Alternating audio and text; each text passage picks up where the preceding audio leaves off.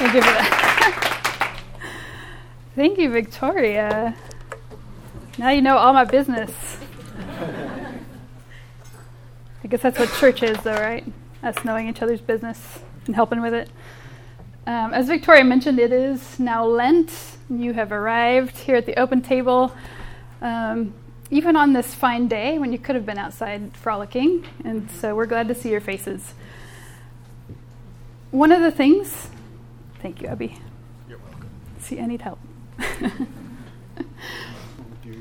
Some of the things that we associate with the season of Lent, traditionally in the Christian tradition, are prayer and fasting, confession, repentance, death, and considering our own mortality. And it begins on Ash Wednesday, which was this last Wednesday. And the Open Table partnered with Second Presbyterian, who's our our parent congregation, to offer a service that night. And one of the things we say to folks who attend that service as they're coming up to receive ashes on their forehead in the shape of a cross is, "From dust you came, and to dust you shall return." And that's one of the pieces of that, remembering our mortality. However, at the Open Table here, we haven't done a lot of stuff for Lent. We haven't done a big push because we know that a lot of us in this room honestly have some baggage with it. Some times in our past and previous religious experiences where we may have been pressured to do practices during that time that we weren't comfortable with, or maybe were judged for not being holy enough or too holy. And so we have been talking about rethinking that. Some of this is good, but I also have a concern about some of these traditional practices from Lent. And that is this. The focus on giving something up, the focus on death. For some of us, that's not something we get to choose to participate in. I'm thinking about the people who, those of you who maybe had someone close to you die recently, and you're still feeling that grief very heavily.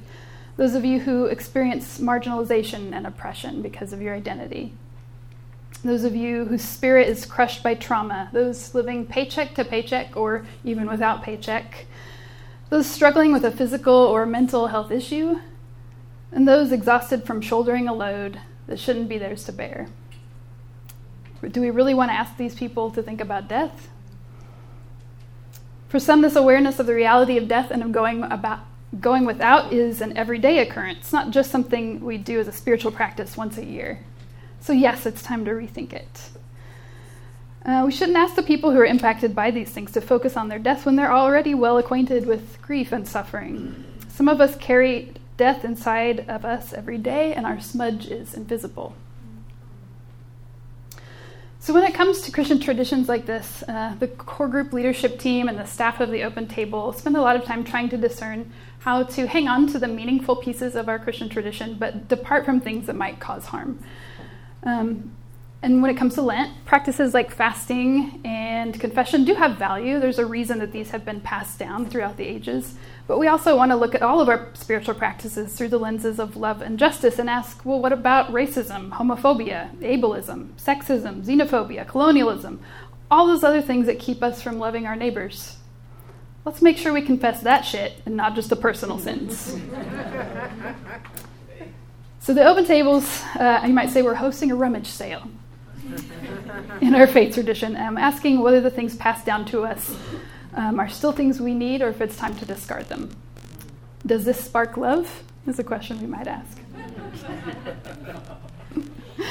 For this reason, the Open Table decided to participate in a tradition called Glitter Ash Wednesday, which is relatively new. It started by an organization in New York City called Parity, which celebrates the spirituality and religious expression of people who are LGBTQ.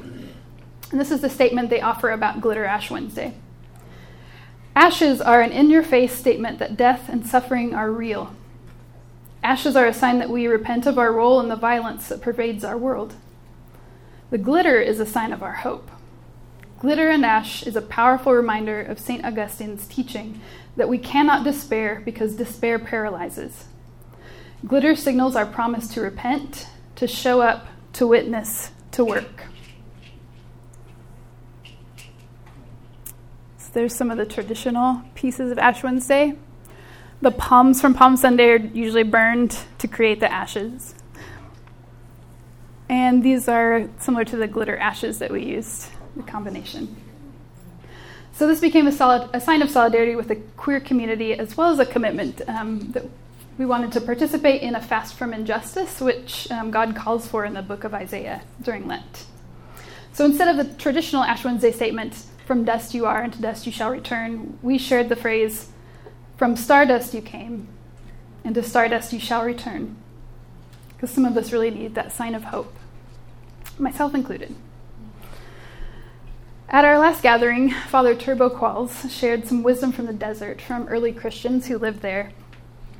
And the story I'm about to tell comes from a time period before that. It's in Jesus' life, when he goes to the wilderness in the desert for 40 days. And here is the Bible passage to which I refer. It's in Matthew chapter 4. Get ready. "Next, Jesus was taken into the wilderness by the Spirit for the test. The devil was ready to give it. Jesus prepared for the test by fasting 40 days and 40 nights. That left him, of course, in a state of extreme hunger, which the devil took advantage of in the first test. 'Since you're God's son, speak the word that will turn these stones into loaves of bread.' Jesus answered by quoting Deuteronomy. 'It takes more than bread to stay alive. It takes a steady stream of words from God's mouth.' For the second test, the devil took him to the holy city. He sat him on top of the temple and said, 'Since you're God's son, jump.' The devil goaded him by quoting Psalm 91. 'He has placed you in the care of angels. They will catch you so that you won't so much as stub your toe on a stone.' Jesus countered with another citation from Deuteronomy.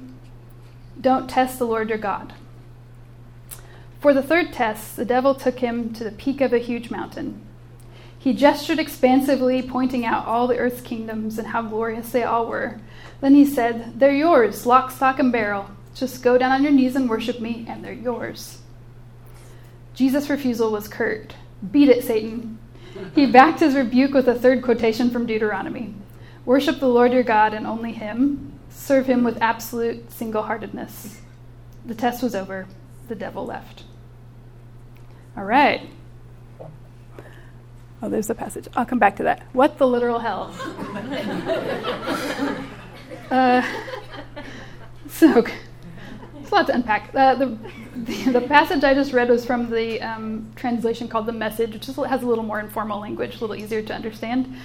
And this is what I always pictured, because this is the image of the devil that I grew up with. Anybody else? Yeah. Pointy-eared, literal, red being pitchfork. You're welcome for the fancy graphics. And it starts out by saying that God led Jesus out in the desert for the purposes of being tested by the devil. So let's start there. In much of Jewish thought, and Jewish scholars in the room can help me out with this one if I go astray. From what I understand, in much of Jewish thought, the character of the devil or the Satan is not seen as a literal figure necessarily, but a metaphorical opponent or adversary, sometimes a human adversary. A symbolic representation of selfishness or inclinations toward evil, not evil itself, embodied in this form.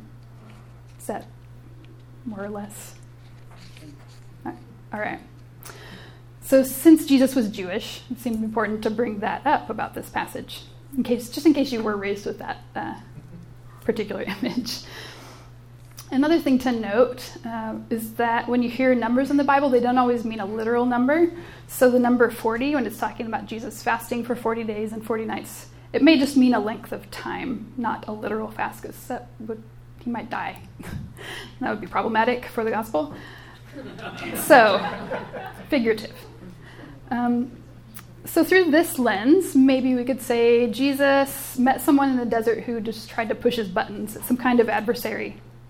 The questions he was asked and the temptations presented were about how was he going to orient his life? Was it going to be by power, glory, fame?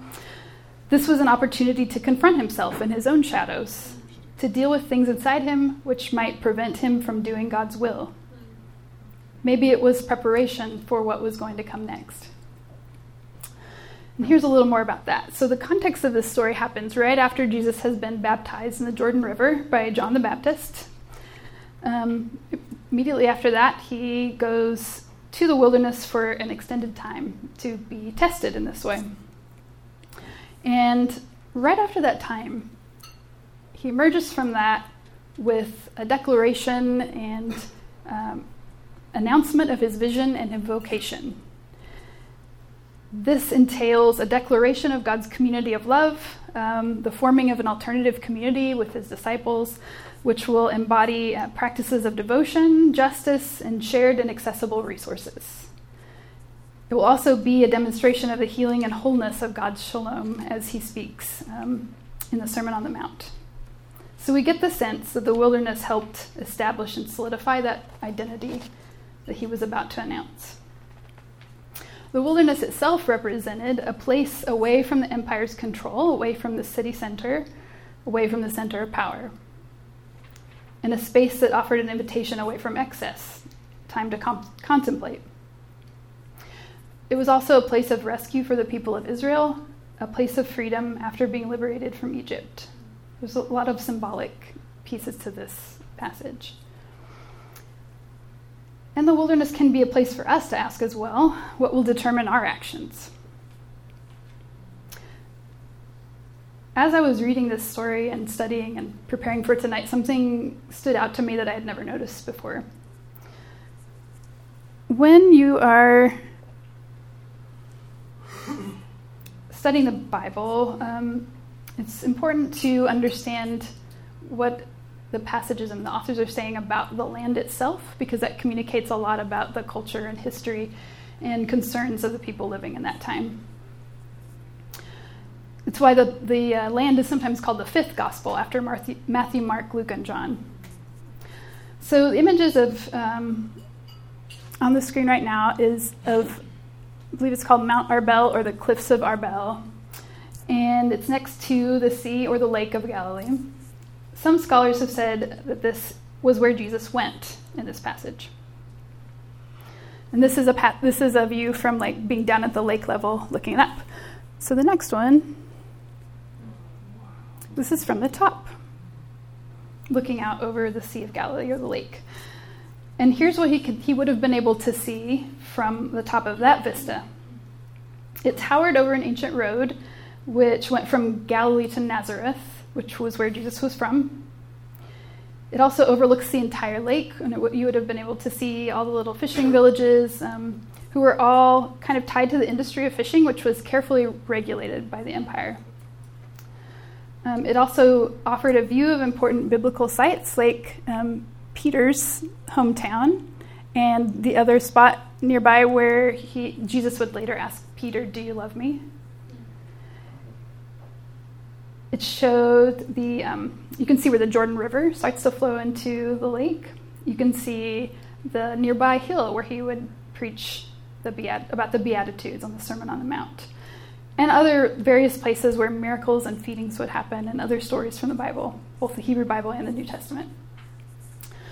So he would have seen where he came from, or at least the road leading there. He would have seen some images that represented what his people and himself were facing, and he would have seen where he was going. From below, once he went back down, he also would have been able to look back up at that spot and see the wilderness of Arbel and remember his time there. The wilderness brings perspective, and it can be a really profound spiritual experience. This leads us to our spiritual practice for the evening. And I think I have a friend or two who are going to help pass out a sheet of paper, which will lead us through the next portion of our gathering. I want to make some time for you to reflect on your own wilderness experience. This practice calls us to integrate both the ashes and stardust of our lives.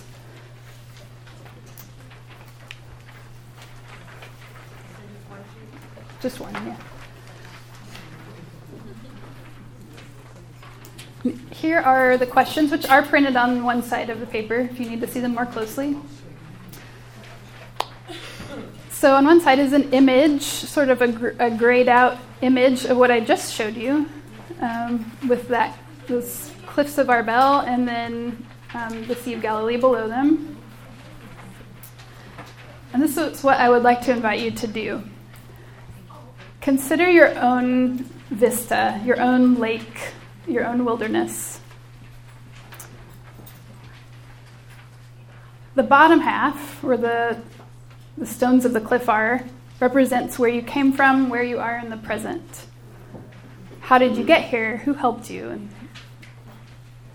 what kind of person were you and are you now? What struggles are you encountering? On the top piece of the paper, it represents the lake and where you're going. So where is your vocation or vision calling you? In what ways do you hope to contribute to a more loving world? And who will walk alongside you on that journey? Then in between these two spaces, the wilderness line represents that in-between space that you need to visit in order to center yourself and articulate your own vocation or your own call or mission in the world.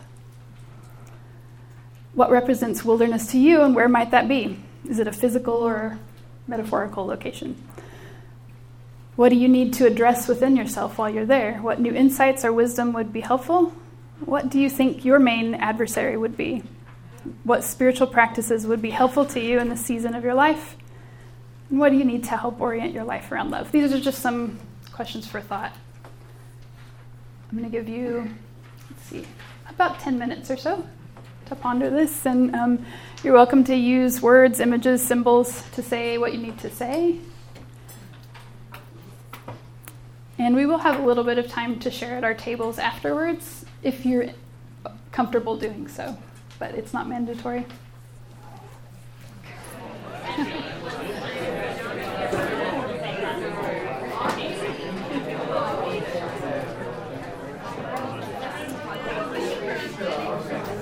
All right, I know this had the potential to be a pretty personal exercise, but if you were to say a one-word feeling about how you felt about it, what would that be? A few people. Dynamically clearing. It's very good to be open and transparent. Okay. Yeah. On track. On track. Vulnerable. Vulnerable. Yeah. The wilderness is a very vulnerable space. Clarifying. Connected. Good. Connected. Support. Challenged. Opening. Exciting. Inspiring. Affirming. One more. Reclaiming. Good. I hope you'll continue to let this reflection sit with you and explore your own wilderness spaces, whether that's internally or I know some of you are considering going on an actual wilderness pilgrimage of some kind, and this can go with you on that journey. It's really about integration, I think. Reflecting on our past, understanding how that impacts us in the present so that it doesn't control us, and then moving into the future and deciding how we're going to articulate our vocation, our call, our vision, and around what will our life be oriented. The wilderness can be a very vulnerable, sometimes intimidating space, but that's when you get out there, it's when you can really see the stars. I think Jesus went to the wilderness to find something he needed before his true vocation began, and he would return to it throughout his ministry. Lent isn't just about giving up things or thinking about death. It's about taking that intentional time to reflect on these things and what you're called to do. So I return to the lyrics of the song the band sang earlier, I want Jesus to walk with me, or I want love to walk with me. May it be so.